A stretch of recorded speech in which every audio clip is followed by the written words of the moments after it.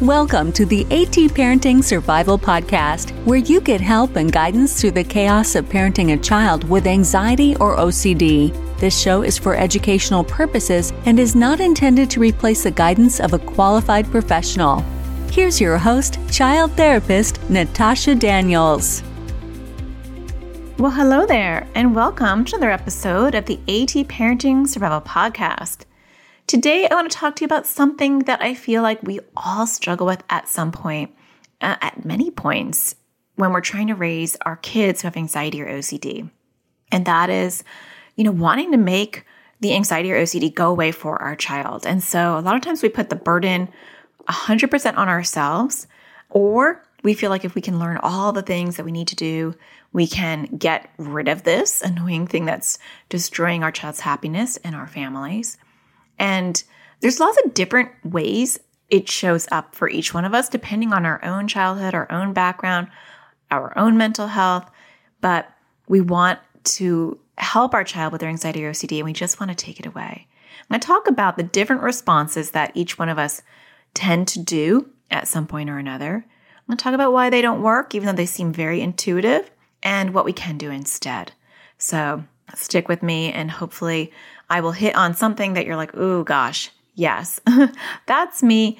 And I can hopefully inspire you to do something a little bit different that's going to really help your child long term.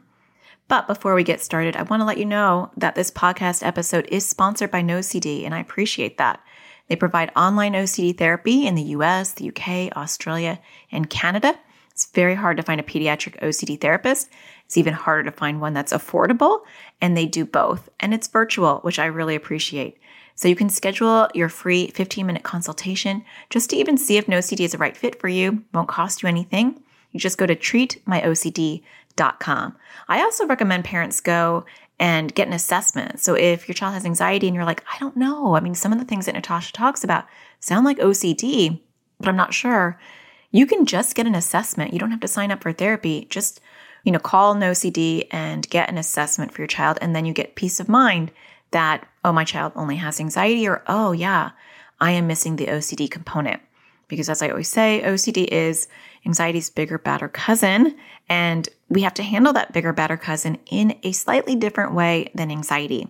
In fact, I have episodes about talking about the difference between anxiety and OCD, which is episode 104. I actually had to just pause this and go look. Episode 104 will tell you the difference between anxiety and OCD. I actually have on my YouTube channel also an episode on that.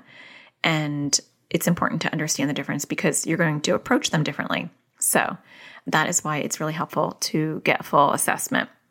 Okay, I want to talk to you today about the things that we do to take away, or what we think is going to take away, our child's anxiety or OCD, and why it doesn't work.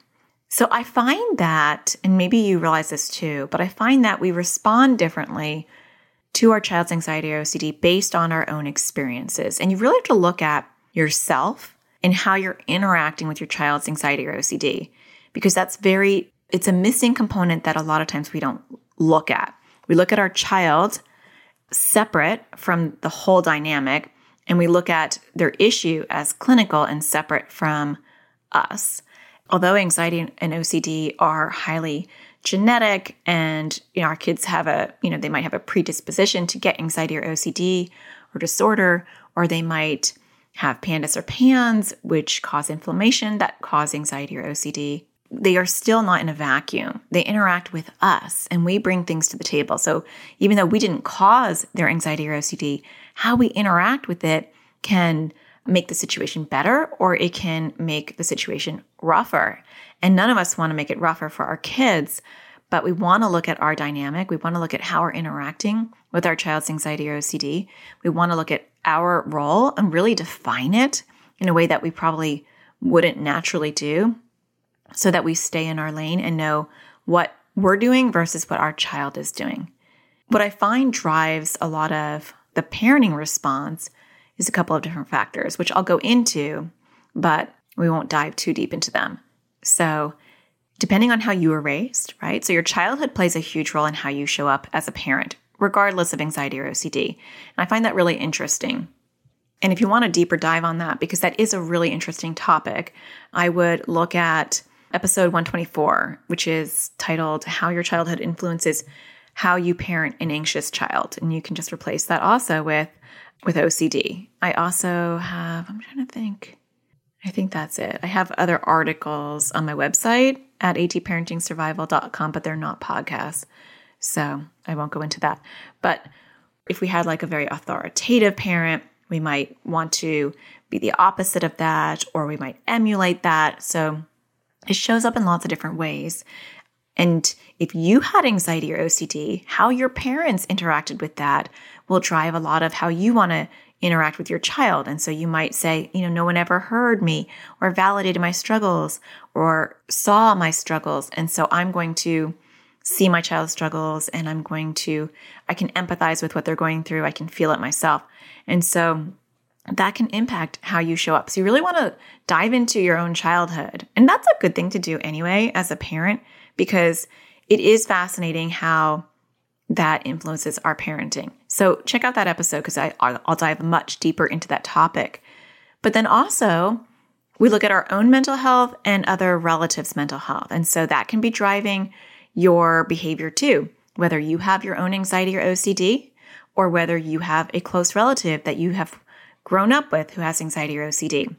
And that can drive things in different ways. It can make you more anxious because you don't want them to be like your brother or your dad, or it can make you overly empathetic because you still have your own struggles, and so everything's triggering you, and you don't want your child to feel those triggers too, and so you cocoon them. Okay, so those are all the many, many, many factors that can influence how you're parenting. So the different responses, I'm going to generalize, so please, you don't have to email me and tell me, you missed my response, or I don't respond that way.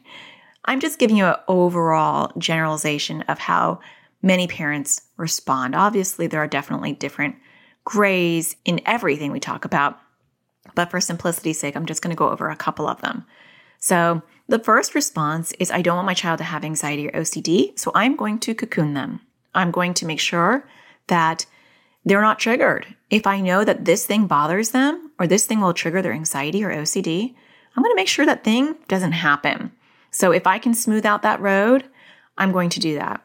And so one way that I'm going to make my child's anxiety or OCD go away is I'm going to make sure that they don't have to deal with it. So if calling a friend is a struggle, I'll call for them. Or if sleeping in their own room is a struggle, they can sleep with me.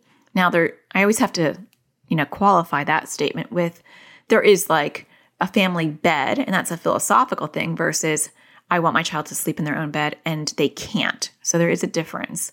But I try to smooth out that road. So whatever that is for you. And that's a balancing act. We'll get into that in a second. The other response, on the way opposite end of the spectrum, right? It's kind of like a pendulum. It can swing one way, far to the left is cocooning and saying, I don't want my child to struggle at all. And then far to the right is, I'm going to discipline this out of you. And so they just need some tough love, right? And sometimes your partner might have one approach and you might have the other. And so the approach might be, if you don't go do that, you're going to be punished. Or I might have a really sharp tone with you and just get over there and do it. I don't care. Don't be a big baby. Or maybe a little bit softer would be, it's fine. You're fine. There's nothing to worry about. Go do it now. I'm going to count to 3. So that's more of an authoritative, forced approach. Now, sometimes you get the seesaw parenting. And I see this a lot. I saw this a lot in my practice where one parent is aggressive and is forceful, and the other parent maybe wouldn't be a cocooner. I just made that like a noun. Wouldn't be a cocooner, but because they're seeing that aggression, they feel like they have to balance it out. So they become overcompensating and they swing in the opposite end of the spectrum because they want to balance out their partner. So you see a lot of that. And that's very confusing to the child because they have one parent who's, doesn't get it and is really punitive and aggressive and trying to get them to, face their fears. And you have another parent who's completely sheltering. And so neither approach is helpful for a child. And so it gets very confusing for the child because they're getting two very strong messages and they're mixed, right? None of us want to do that, but sometimes that happens in our relationships. Now, the third approach, which is neither one or the other, is an aggressive coach. So This is a parent, and maybe you're one of these parents too, who like voraciously like consumes material, listens to these podcasts, watches YouTube videos, takes online classes, goes to the therapy appointments, reads the books, goes to the OCD conference, does everything, right? You're like the most knowledgeable person on this planet. And maybe your child isn't into it, or maybe they are, but you are aggressively coaching your child to the point where you're almost like doing everything for them. So maybe you're forcing exposures, or if you're not forcing exposures, you might be overly aggressively having your kids face their fears, and you know more than your child does. And you feel like the more you put into this, as long as you can just learn more and more and more, you will rid your child of anxiety or OCD, because this is your job. It's your responsibility. And if you're doing a good job, your child will have reduced anxiety or OCD. And if you're doing a poor job, your child's symptoms will continue to increase. That's the story you're telling yourself. That's not good either. I'm going to talk about why. Okay, those are 3 generalizations of different approaches that we can take. Now, most of us don't fit in that category all the time. You might move out of that category. You might actually bounce into different categories. You might not even be in any of those categories because life isn't about fitting into a box. But a lot of us touch on those things for different reasons. I might cocoon because I have anxiety or OCD myself. And so when I see fear in my child's eye, I get it. I empathize. Not only do I empathize, but I feel it. I am actually enmeshed. I can feel my child's pain. I not only sympathize with them, but I empathize to the point where their pain is my pain. And so I cocoon them for both of us. I don't want to feel that struggle, and I don't want you to ever have to feel that struggle. So I know the things that are going to upset you and trigger you, and I'm going to try to clear that, get that off your plate so you don't have to feel those bumps. Or I married someone who's really aggressive and doesn't understand your anxiety or OCD, and I feel so bad for you, so I'm going to swing in the opposite direction. Or my parents didn't understand me in my childhood, and I'm going to understand you to the point where I'm going to over-empathize and make sure. So it happens for different reasons. The discipline, same thing, right? Maybe it's coming from fear. Like my father had severe bipolar. So when I see bipolar tendencies in my kids, even if it's minor or not even bipolar, my fear factor goes up because I think, oh my gosh, I don't want to raise an adult who turns out to be like my dad. That did not go well, and that was really rough. So that could drive fear, which sometimes can turn into discipline, like forced discipline to like snap them out of it, or aggressively coaching, right? So we want to look at not only how we're responding, but why we're responding that way. Why am I responding this way? What am I bringing to the table that's making me respond this way? What fear is driving this? Because all of it comes from fear, right? Our own fear. We often don't look at that. I have a lot of parents who are like, hey, I don't have anxiety or OCD, so this isn't about me at all. It is, because you're the parent and you're interacting with anxiety or OCD, whether you think you are or not, and how you show up for it completely has everything to do with you and not your child. Isn't that crazy? But it's true. So we want to know why, not only how you're responding, but why you're responding that way. And now I'm going to talk about why these things don't work, and not in a like wag my finger at you sort of way, but educationally, because I will have some parents that will push back and say, this is fine. This worked for me, or this is fine. This isn't what I got, and this is what I would have wanted to have. And so I'm going to just talk about why these different approaches don't work. And then we're going to talk about what we can do, because I'm never one to have an entire episode where I say, don't do this, don't do that, and then leave you hanging where you're like, well, then what should I do, Natasha? We will get to that. Don't you fret. So let's talk about why it doesn't work. Okay. If you cocoon your child, I have a lot of parents who, and these tend to be, not always, but they tend to be parents who have their own anxiety. I can tell when a parent has anxiety a mile away. And often those parents tell me that they do not have anxiety, and they'll tell me they don't know where this is coming from. So you may not even realize that you are really an anxious person. So you have to be honest with yourself, because I've had parents say, yeah, anxiety doesn't run in my family, but I can completely tell that this parent is a very anxious parent. Maybe they're just anxious about their child, but the way they're showing up to their child's problems is very anxiety oriented. And so they want to make sure they say, it's just so hard to see my child suffer, or it's just so hard to know that they're going to be in pain, or I don't want them to be in discomfort. And so they cocoon them. But the problem with cocooning is that it's kind of like giving your child, I have a couple of different analogies, so stick with me. I'm like the analogy queen. But it's kind of like giving your child a wetsuit because you want to teach them how to survive the cold water, right? A lot of times we talk about, in the habituation model, we talk about jumping into the cold water so you can acclimate, you can get used to the cold water. The water is still cold, other people jump in and woo, it's freezing. But the person who's been sitting in the water has habituated to it. They've gotten used to it, right? And so when you put a wetsuit on your child, they're not getting used to discomfort. They are being protected and they think they're in the water. They think they're going through life and they're doing hard things. But what they don't realize is that you have put a wetsuit on them. And so when they get out in the real world, when they're dealing with other teachers or other friends, or they're dealing with other people or bosses or real life, all the many, many people they're going to have to deal with and all the many, many struggles they're going to have, the wetsuit's coming off and it's cold. I don't know how to deal with this. I can't deal with discomfort because I never had to before. So, and here's my next analogy, right? When we pave the road for them, we're like 2 steps ahead. They're driving their car and we're up a mile making sure there's no bumps. And if we see one, we're smoothing out that road. Our child thinks they know how to drive and they're navigating. The minute we stop jumping up ahead, which eventually we have to stop doing because we're not on this journey with our kids forever. Eventually hopefully, we all want our kids to be independent. They're going to go off into the real world and we're not going to be there every step of the way. We don't want an adult who has to call their mom or dad and say, Mom, my landlord's calling me and I'm having a problem. I can't handle it. Or Mom, I can't go to my job interview alone. Can you come with me? None of us want to raise an adult who's like that, right? Because that's not good for the adult. That's not good for their self-esteem. And so when we stop paving the road and they start to hit the road and they're in the car on a real road for the first time, they're going to hit a bump and they're going to skid off the highway and it will be devastating. That sounded very alarmistic. That's definitely not a word. It sounded like I was very alarming. I'm not trying to scare, but I'm trying to make my analogies and my metaphors work. So we don't want to cocoon. We don't want to have them hit so many bumps in the road that they're flying off the road when they're like a child in childhood, but we don't want to smooth it out completely. And so we're going to talk about balance in the next part of this podcast. That's the struggle with cocooning. Now let's go into some other ones because you might say, well, yeah, that's exactly why I'm doing what I'm doing.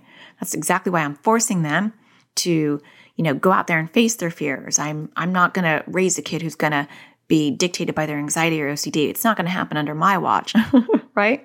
So you just have to discipline it out of them or some tough love. If you don't coddle them, like you were just describing, they're going to learn how to be tough. They're going to toughen up. No wetsuit over here in my house, right? Well, there's some problems with that too. When we're too much like that, then our kids learn to hide it. They learn to feel ashamed of their anxiety or OCD. They learn to have guilt and they learn to have some self-loathing. And so they feel broken and they can't express it to anyone. And so they stuff it.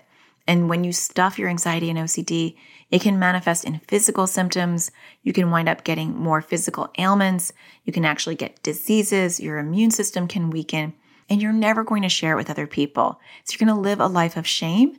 You're never going to want to reach out and get help because you're being trained at a young age that it's not okay, that you're not normal, it's not acceptable, and that you need to grit and bear it. I don't know why I can't speak today, but you get my point. And so we never ever want anxiety or OCD to go what I call undercover. When it goes undercover, it becomes a solo journey. It becomes a lonely journey. And we don't want our kids to get depressed. We don't want them to get suicidal ideation. We don't want them to feel alone and different in the world.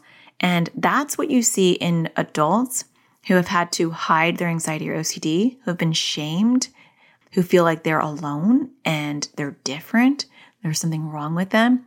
And that isn't what any of us want for our kids, but that is the unintended outcome of doing that to our kids. And so we want to normalize it. We want to empower our kids and we don't want to shame them. So when we strong arm them to do things that they don't want to do, and we strong arm them to face their fears without really taking the necessary steps to understand them, that's what we're inadvertently doing. So we're swinging from one direction all the way to the other. Both extremes, not the best, right? Let's talk about the third one. Because, I think it's obvious. The cocooning, right? We get where that can kind of go wrong. The forceful discipline, we get where that can go wrong.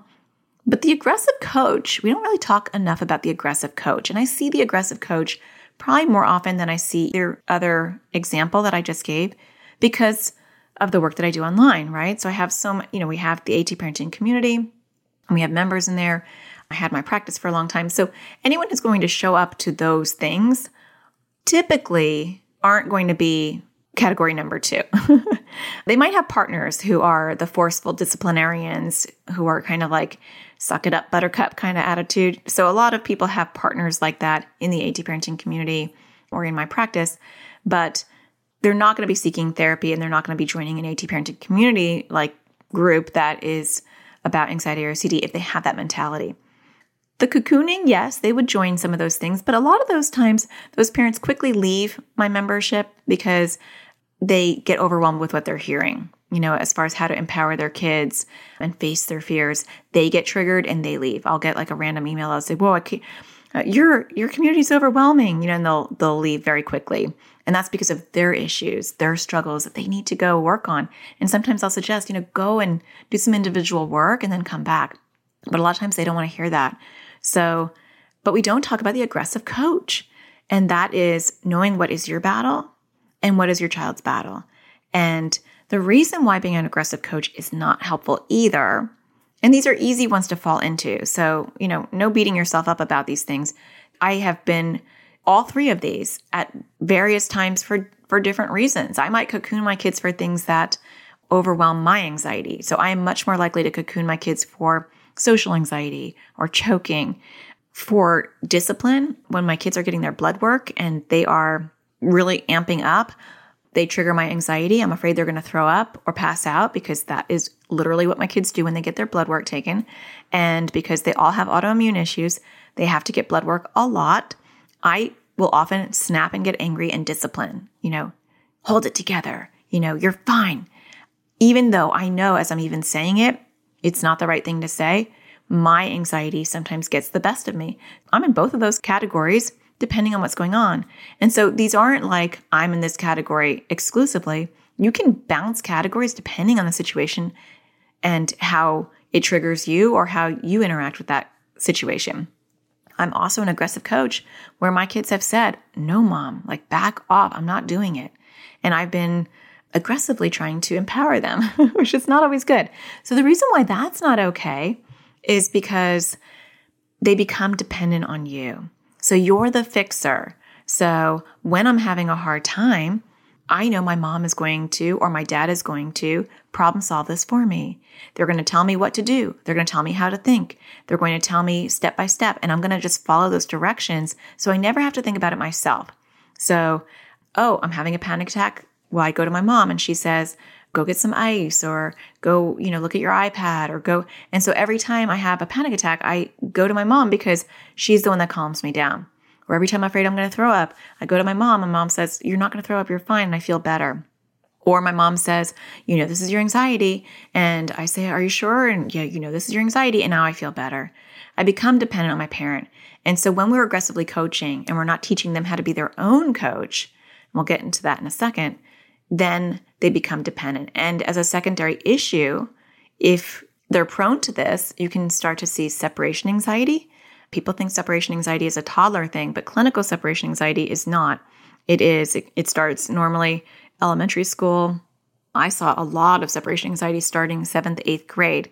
And it often happens when there's a primary anxiety or OCD issue, and then the parent kind of became an aggressive coach and the child became dependent. Now, there's a lot of other reasons why separation anxiety is created, but in this conversation, that's often why that can happen. So we want to be careful that our kids are not dependent on us to regulate, to problem solve, to calm them down. That doesn't mean that we can never do those things. It just means that our goal is to eventually get them to be independent. We want our kids to be independent, even if that means when they're anxious or when they're trying to regulate, they learn, I'm going to go call my friend or I'm going to go talk to my mom, but it's them doing things for themselves and not us doing things to them. And there is a difference. Okay. So what can we do? Okay, Natasha. Yeah. Okay, those are all not helpful things. But what can we do? What we can do is actually quite simple because there's only so much that we can control. And so we have to educate ourselves. A lot of times we don't invest enough in educating ourselves. So some of you might say, well, why do I have to educate myself when you just told me I can't do any of those things? I can't aggressively coach anyway, so what's the point? Well, you need to know what you're about to teach. And so when you're a coach for your child, and that is our role is a coach. We coach our kids how to use the skills for themselves.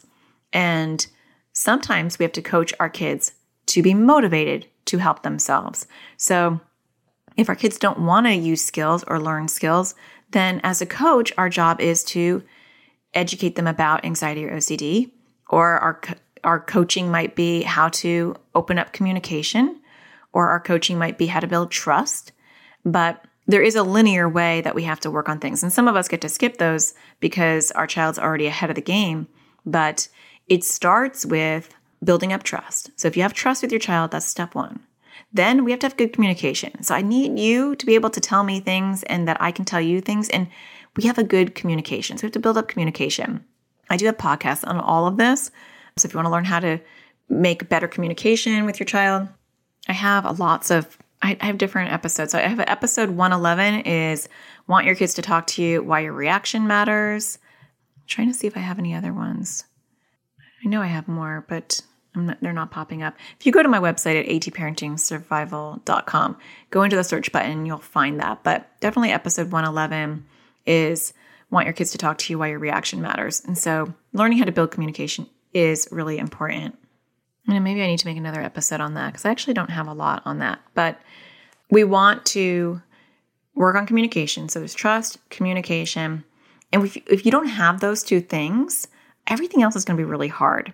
And so, I do a free series twice a year called Survival Skills for parents who are raising kids with anxiety and OCD. And I kind of go through this and I talk about it. So if you have never taken that series, stay tuned. I think I'm going to be doing that one early December. So if you're not on my email list, you can get on my email list and you'll be notified about that. But if you don't have the communication and the trust, everything else that you're going to do as a coach is going to fall flat because your child can't communicate with you and they don't trust you. So a lot of times I'll tell parents, there's always something we need to be doing. You just have to figure out what it is you need to be doing.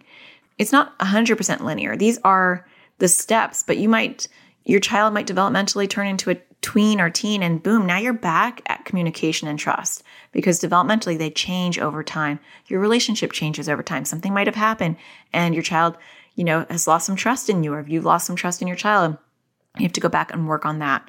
So there's communication and then there's motivation, right? So we have trust, communication, motivation. If my child's not motivated to work on any of their stuff, then it doesn't matter how many skills I try to teach him. It doesn't matter how many therapy appointments I schedule. If there's no motivation, everything's falling flat. So these are things that stack on top of each other. It's kind of like mathematics, which I shouldn't use as an example because I'm not that great at math.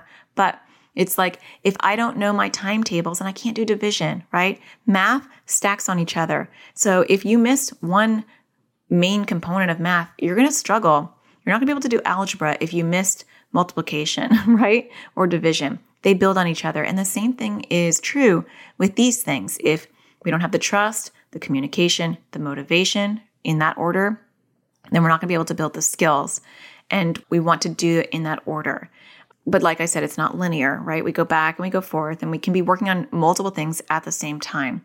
So the first thing is I'm going to figure out as a coach, what area am I trying to work on with my kids?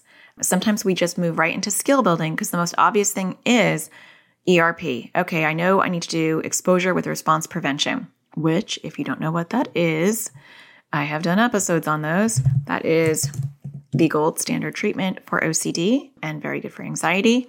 And I am looking for an episode 53, ERP for OCD and anxiety, what it is and why it's so effective. So got questions? There are answers in that episode. We want to educate our kids. So often we understand tons about anxiety or OCD if you've taken classes or read books or listened to this podcast, but how much does your child know? So we're not doing this to them, we're doing it with them. So you're a coach and you're teaching your child how to be their own coach.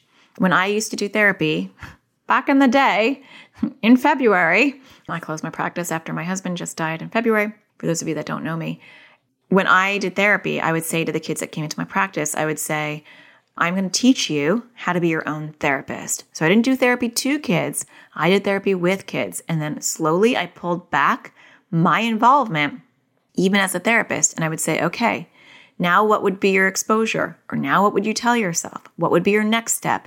How do you know how to find the next theme? How do you know when it's anxiety or OCD? How can you spot these things? I was teaching them how to be their own therapist. And I would say that. And that's what you want to do. You're a coach and you are coaching your kids how to be their own coach. And so over time, you're going to pull back the things that you are doing for them. It doesn't mean you pull back right away. It means that that's your intention. I'm teaching you this. Now I pull back and I'm going to watch you do it. Then I'm teaching you this. I'm pulling back and now you're going to do it. So the best mentality to have as a parent is to say to yourself, how can I get my kid to do this for themselves? So I'm going to give them as much as they need me to give them, and then I'm going to pull back. And when we see our kids sit in discomfort, it's really important for us to remember that that is building their tolerance for discomfort. And when they have more tolerance for discomfort, anxiety and OCD will not impact their life nearly as much.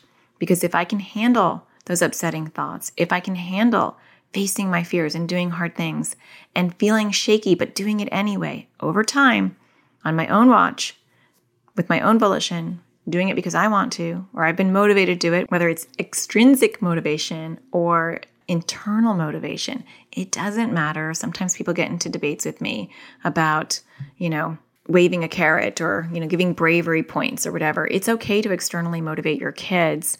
And for those of you that are Ross Greene lovers and are like, but Ross Greene says, and I love Ross Greene and the CPS model. And I'm typing here because I'm going to find you the episode where I talked to him and he and I talked about this. Episode 75, I talked to Ross Greene and we talked about, reinforcements for doing exposures. And then I talk in episode 76, I kind of go through how the CPS model and ERP can work together because sometimes that gets confusing when you're being told what to do from different philosophies and they don't coincide. But our job is to get our kids to just do these things. They will rewire their neural pathways. We go way into those episodes, so I'm not going to go into it here. But our job as a coach is to get our kids motivated to do those things, whether it is because they're trying to earn something or not. Earning something that will make it harder and harder so that they continue to move forward. And when I do something that's hard, I am learning that I'm okay. I can do this really hard thing, or I can sit in this discomfort and I can get through it. And that's the goal. And so as long as I am motivated to do that hard thing, the learning will happen no matter what. I will realize, okay, that was a really hard thing and I did it. And so we have to always be asking ourselves, what am I trying to teach my kid? How am I going to teach them to do that? And I want to explain to them why I'm doing this.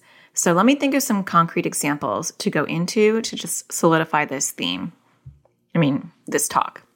I am tired today. I have to just tell you, I am really tired because I could tell when my brain is just not firing on all cylinders. We went to Utah, total tangent. So sorry about that, but this is how my podcast goes. Went to Utah, talk about facing fears. I've been trying to do things that are uncomfortable for me since all this has happened in our world.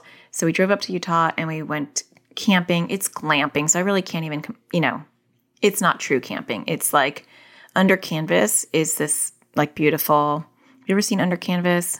You should check them out. They're not sponsoring this podcast. They're just really cool. But they're like tents, but they're like quasi tents because there are actual beds in the tents and whatever. So it's not really like roughing it. But so we drove back from Utah and it was 10 hours because we did it very, very slowly. But the night before, there was this crazy howling. We were in Zion National Park, or we were near it, and there was howling all night. Nobody heard it but me, so I'm not sure about my sanity. But I was up all night long, so I'm very tired. So that is why I can't speak the language today, but I'm doing okay for considering all of that. So let me think of an example for you. I thought of one because I just wanted to walk you through a full example. And they're hard when your brain's not working, they're harder to come up with. But I think I thought of one.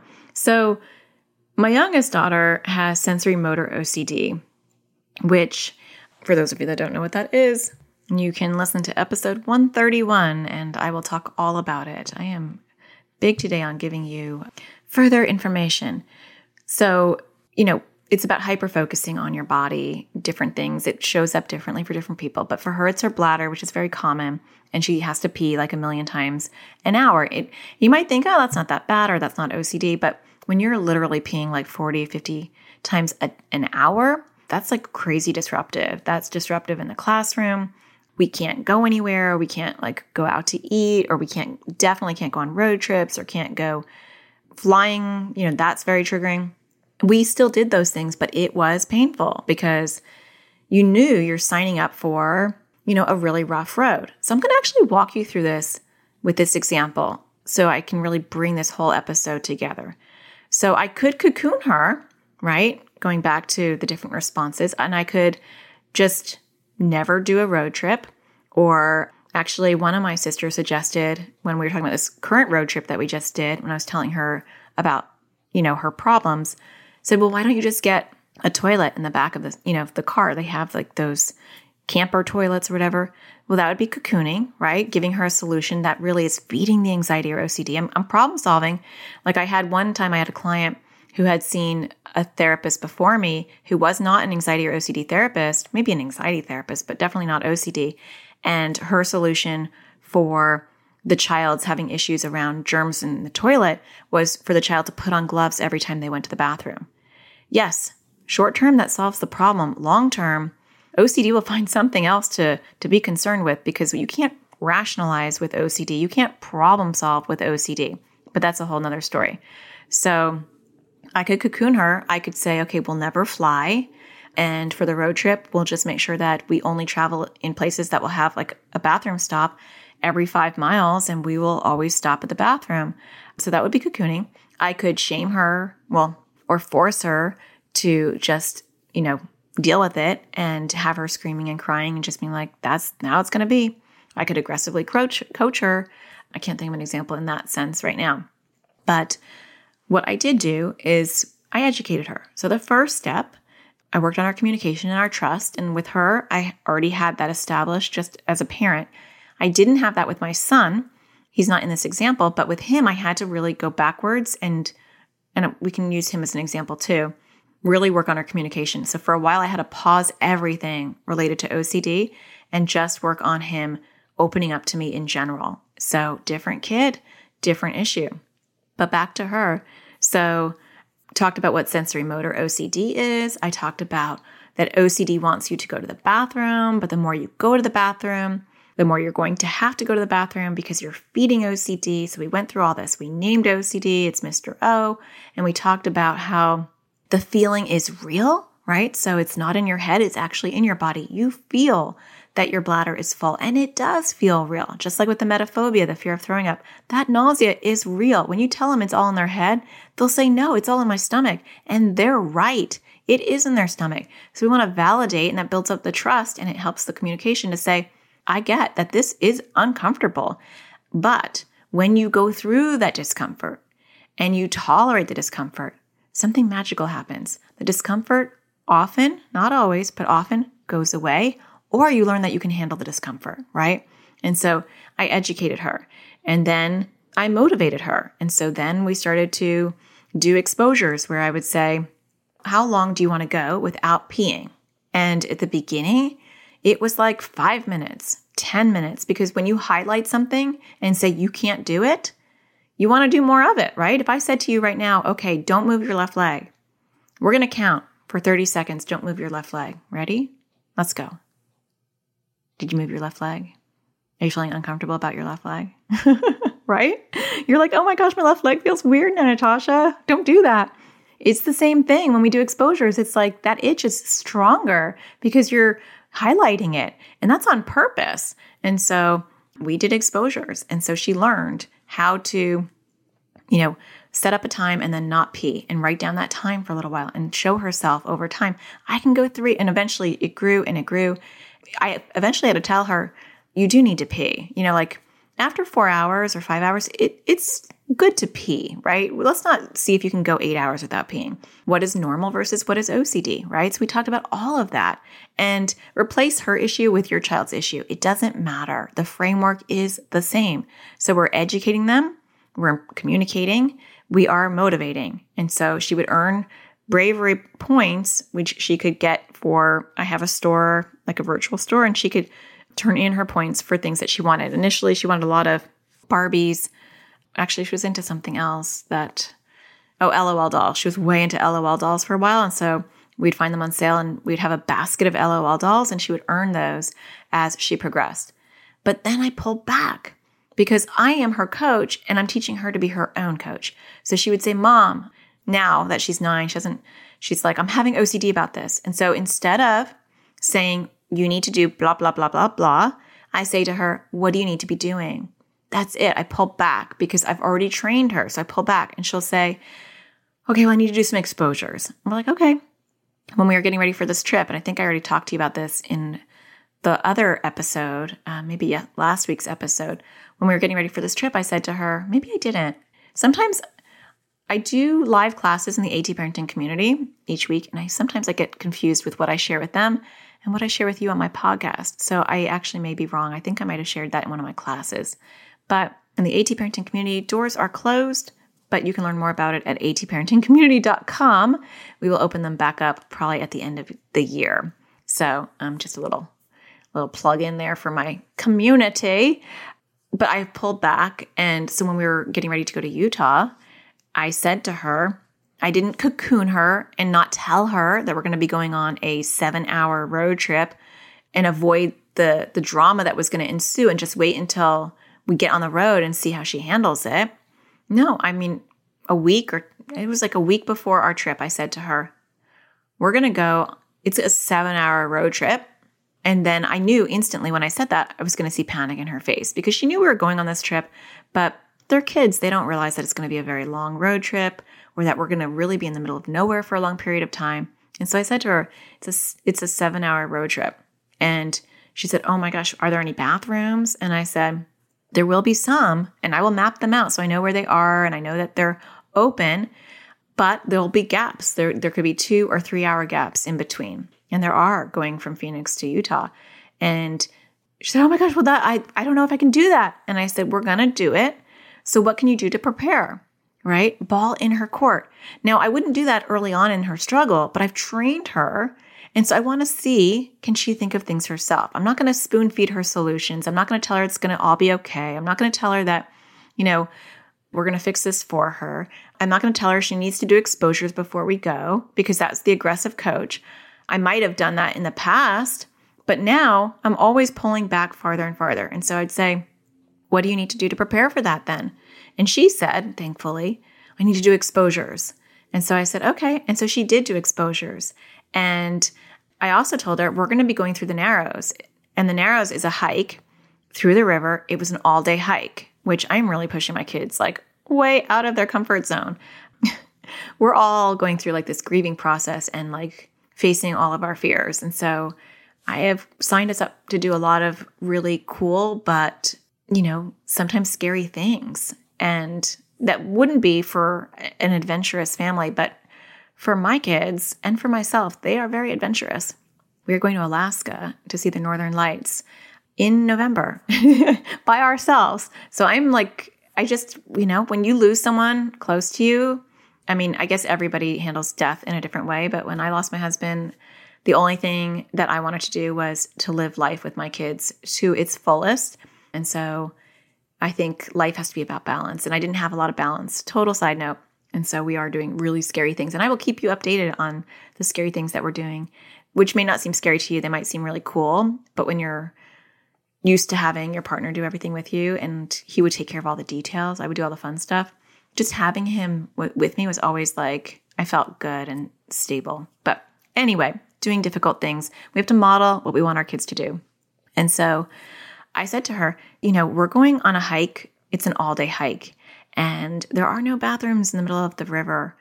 But I did look up, and this is, I guess, the balance, right? It's not that we are letting our kids sink. And so it's not like I'm saying, you're going to have to deal with it, right? I don't know what you're going to do, but you're going to have to deal with it. I do a lot of behind the scenes research. She didn't know this, but I knew every single bathroom stop on that road trip because I needed knowledge. I needed to know how long she was going to have to wait in between bathroom stops and tell her. And I needed to know that they were going to be open because I wasn't going to say to her, you have 2 hours and then you're going to stop. And then we wind up going to some deserted bathroom that's been shut down for 5 years, right? Like when you're on a road trip in the middle of nowhere, that happens a lot. So I did hours and hours of research that she's not privy to, where I literally mapped out and favorited on my Google Maps all the bathrooms and where they were and how long they were in between each one. She didn't know I had that knowledge because if I told her, that would be accommodating her, right? She'd be like, my mom's got this. She knows where each bathroom is. I just told her there's going to be gaps, but there won't be a gap more than 3 hours because that's where she's at. She needs to know that, but she's going to have to handle that discomfort in between. We're not going to stop. She won't go on the street or out in the wilderness anyway, but she needed to know that. So I did look up and I said, I needed to know where the last bathroom was for this Narrows hike. And I found out there was a bathroom right before we go on the hike. It's a mile walk to the river. I needed to know all that because the more information that we have, the better we can be an anchor for our kids. It doesn't mean we give them all that information, but because that's reassurance, but having some factual information for them to know what to do with it is important. And so I said to her, there's one bathroom right before, and then there's a mile walk, and then we get into the river, and then for the rest of the day, you'll have to pee in the river. That's what they tell you to do. She'll never do that. And so she was prepared. And I said, what do you want to do? And so when we actually went, there's a bathroom before you get on the shuttle, and then there's a bathroom right before you get into the hike. And I said to her, which one would you like to do? And she made that decision for herself. I'll take the very last bathroom. And she did not say a peep about having to pee the entire day. We were gone for, I don't even know how long. It was probably 5 hours. And she was drinking a lot too. I saw her sucking on her little mule bag, and she's trained for it. She's done a lot of exposures. And so not a peep. That was her, right? That was me giving her breadcrumbs, and that was her doing it. So think about your own child's issues and think about, what things could I pull back on? Or what things could I be more Socratic about, right? Like asking them questions. What do you think you should do? You may not be there yet. You might say, I can't do that. My child would just implode or explode. They don't know. And that's okay. You may not be there, right? Because we talk about building trust, communication, then education. We can't do skills until our kids are 100% educated on what is anxiety or what is OCD. And they can't learn that until they're motivated.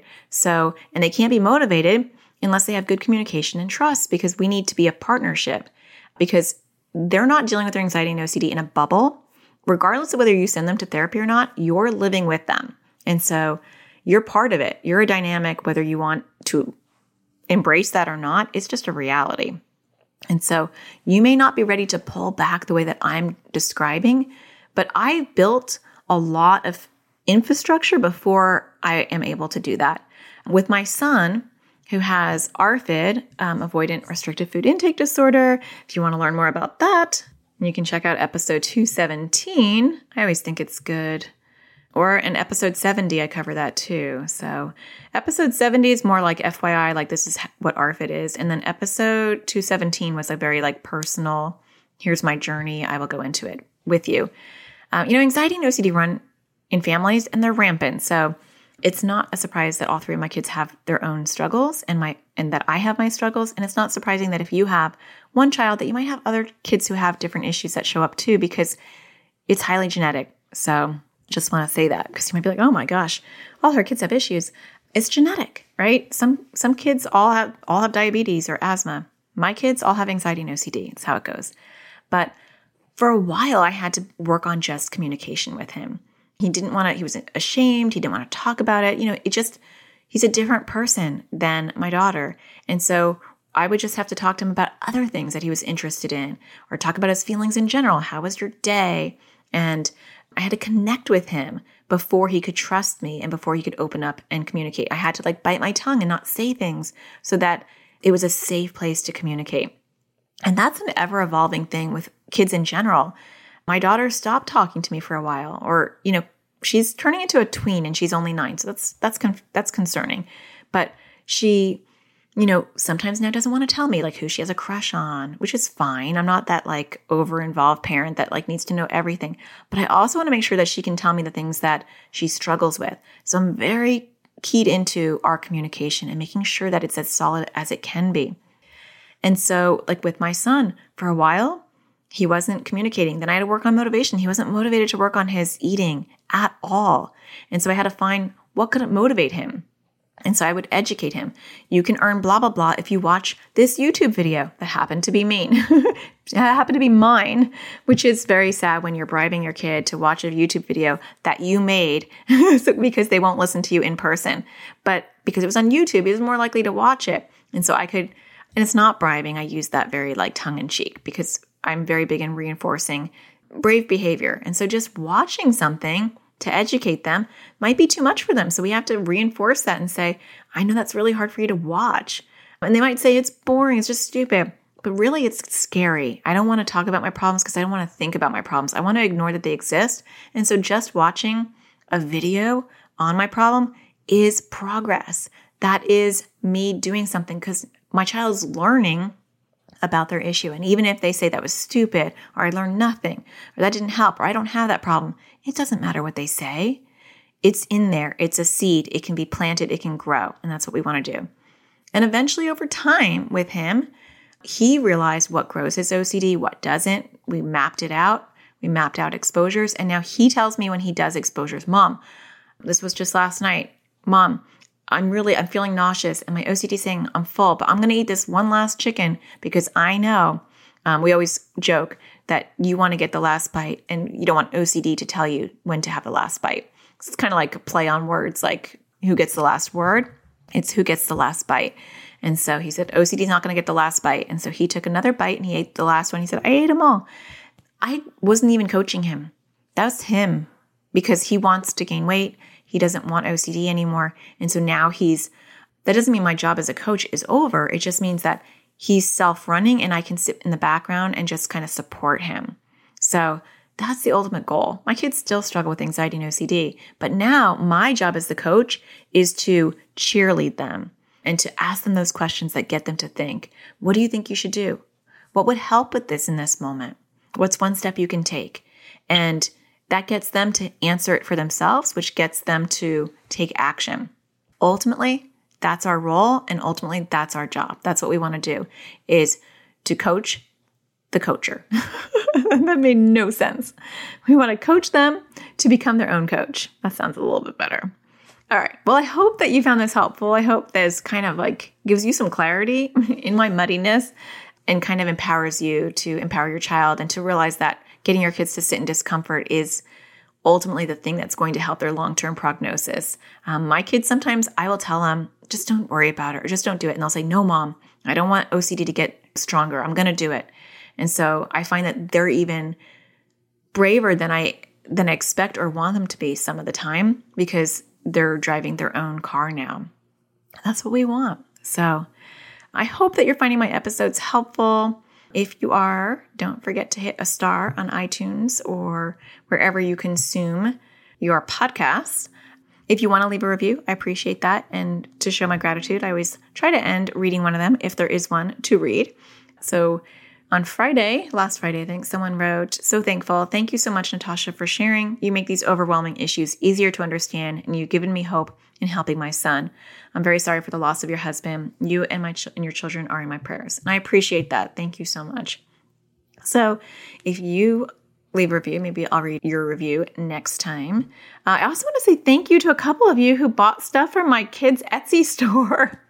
One of the things that's really helping all of my kids is they're very artistic. And I don't know where they get it from because they definitely don't get it from me. So my oldest daughter is an incredible artist and she does realism. She's 17 and she does Fiverr, which some of you may not know what Fiverr is. But not my youngest son, I only have one son. But my son, who's 11, got really good at making jewelry. He makes like these wrapped necklaces, and he also makes blankets, but he only has one blanket right now on his Etsy store.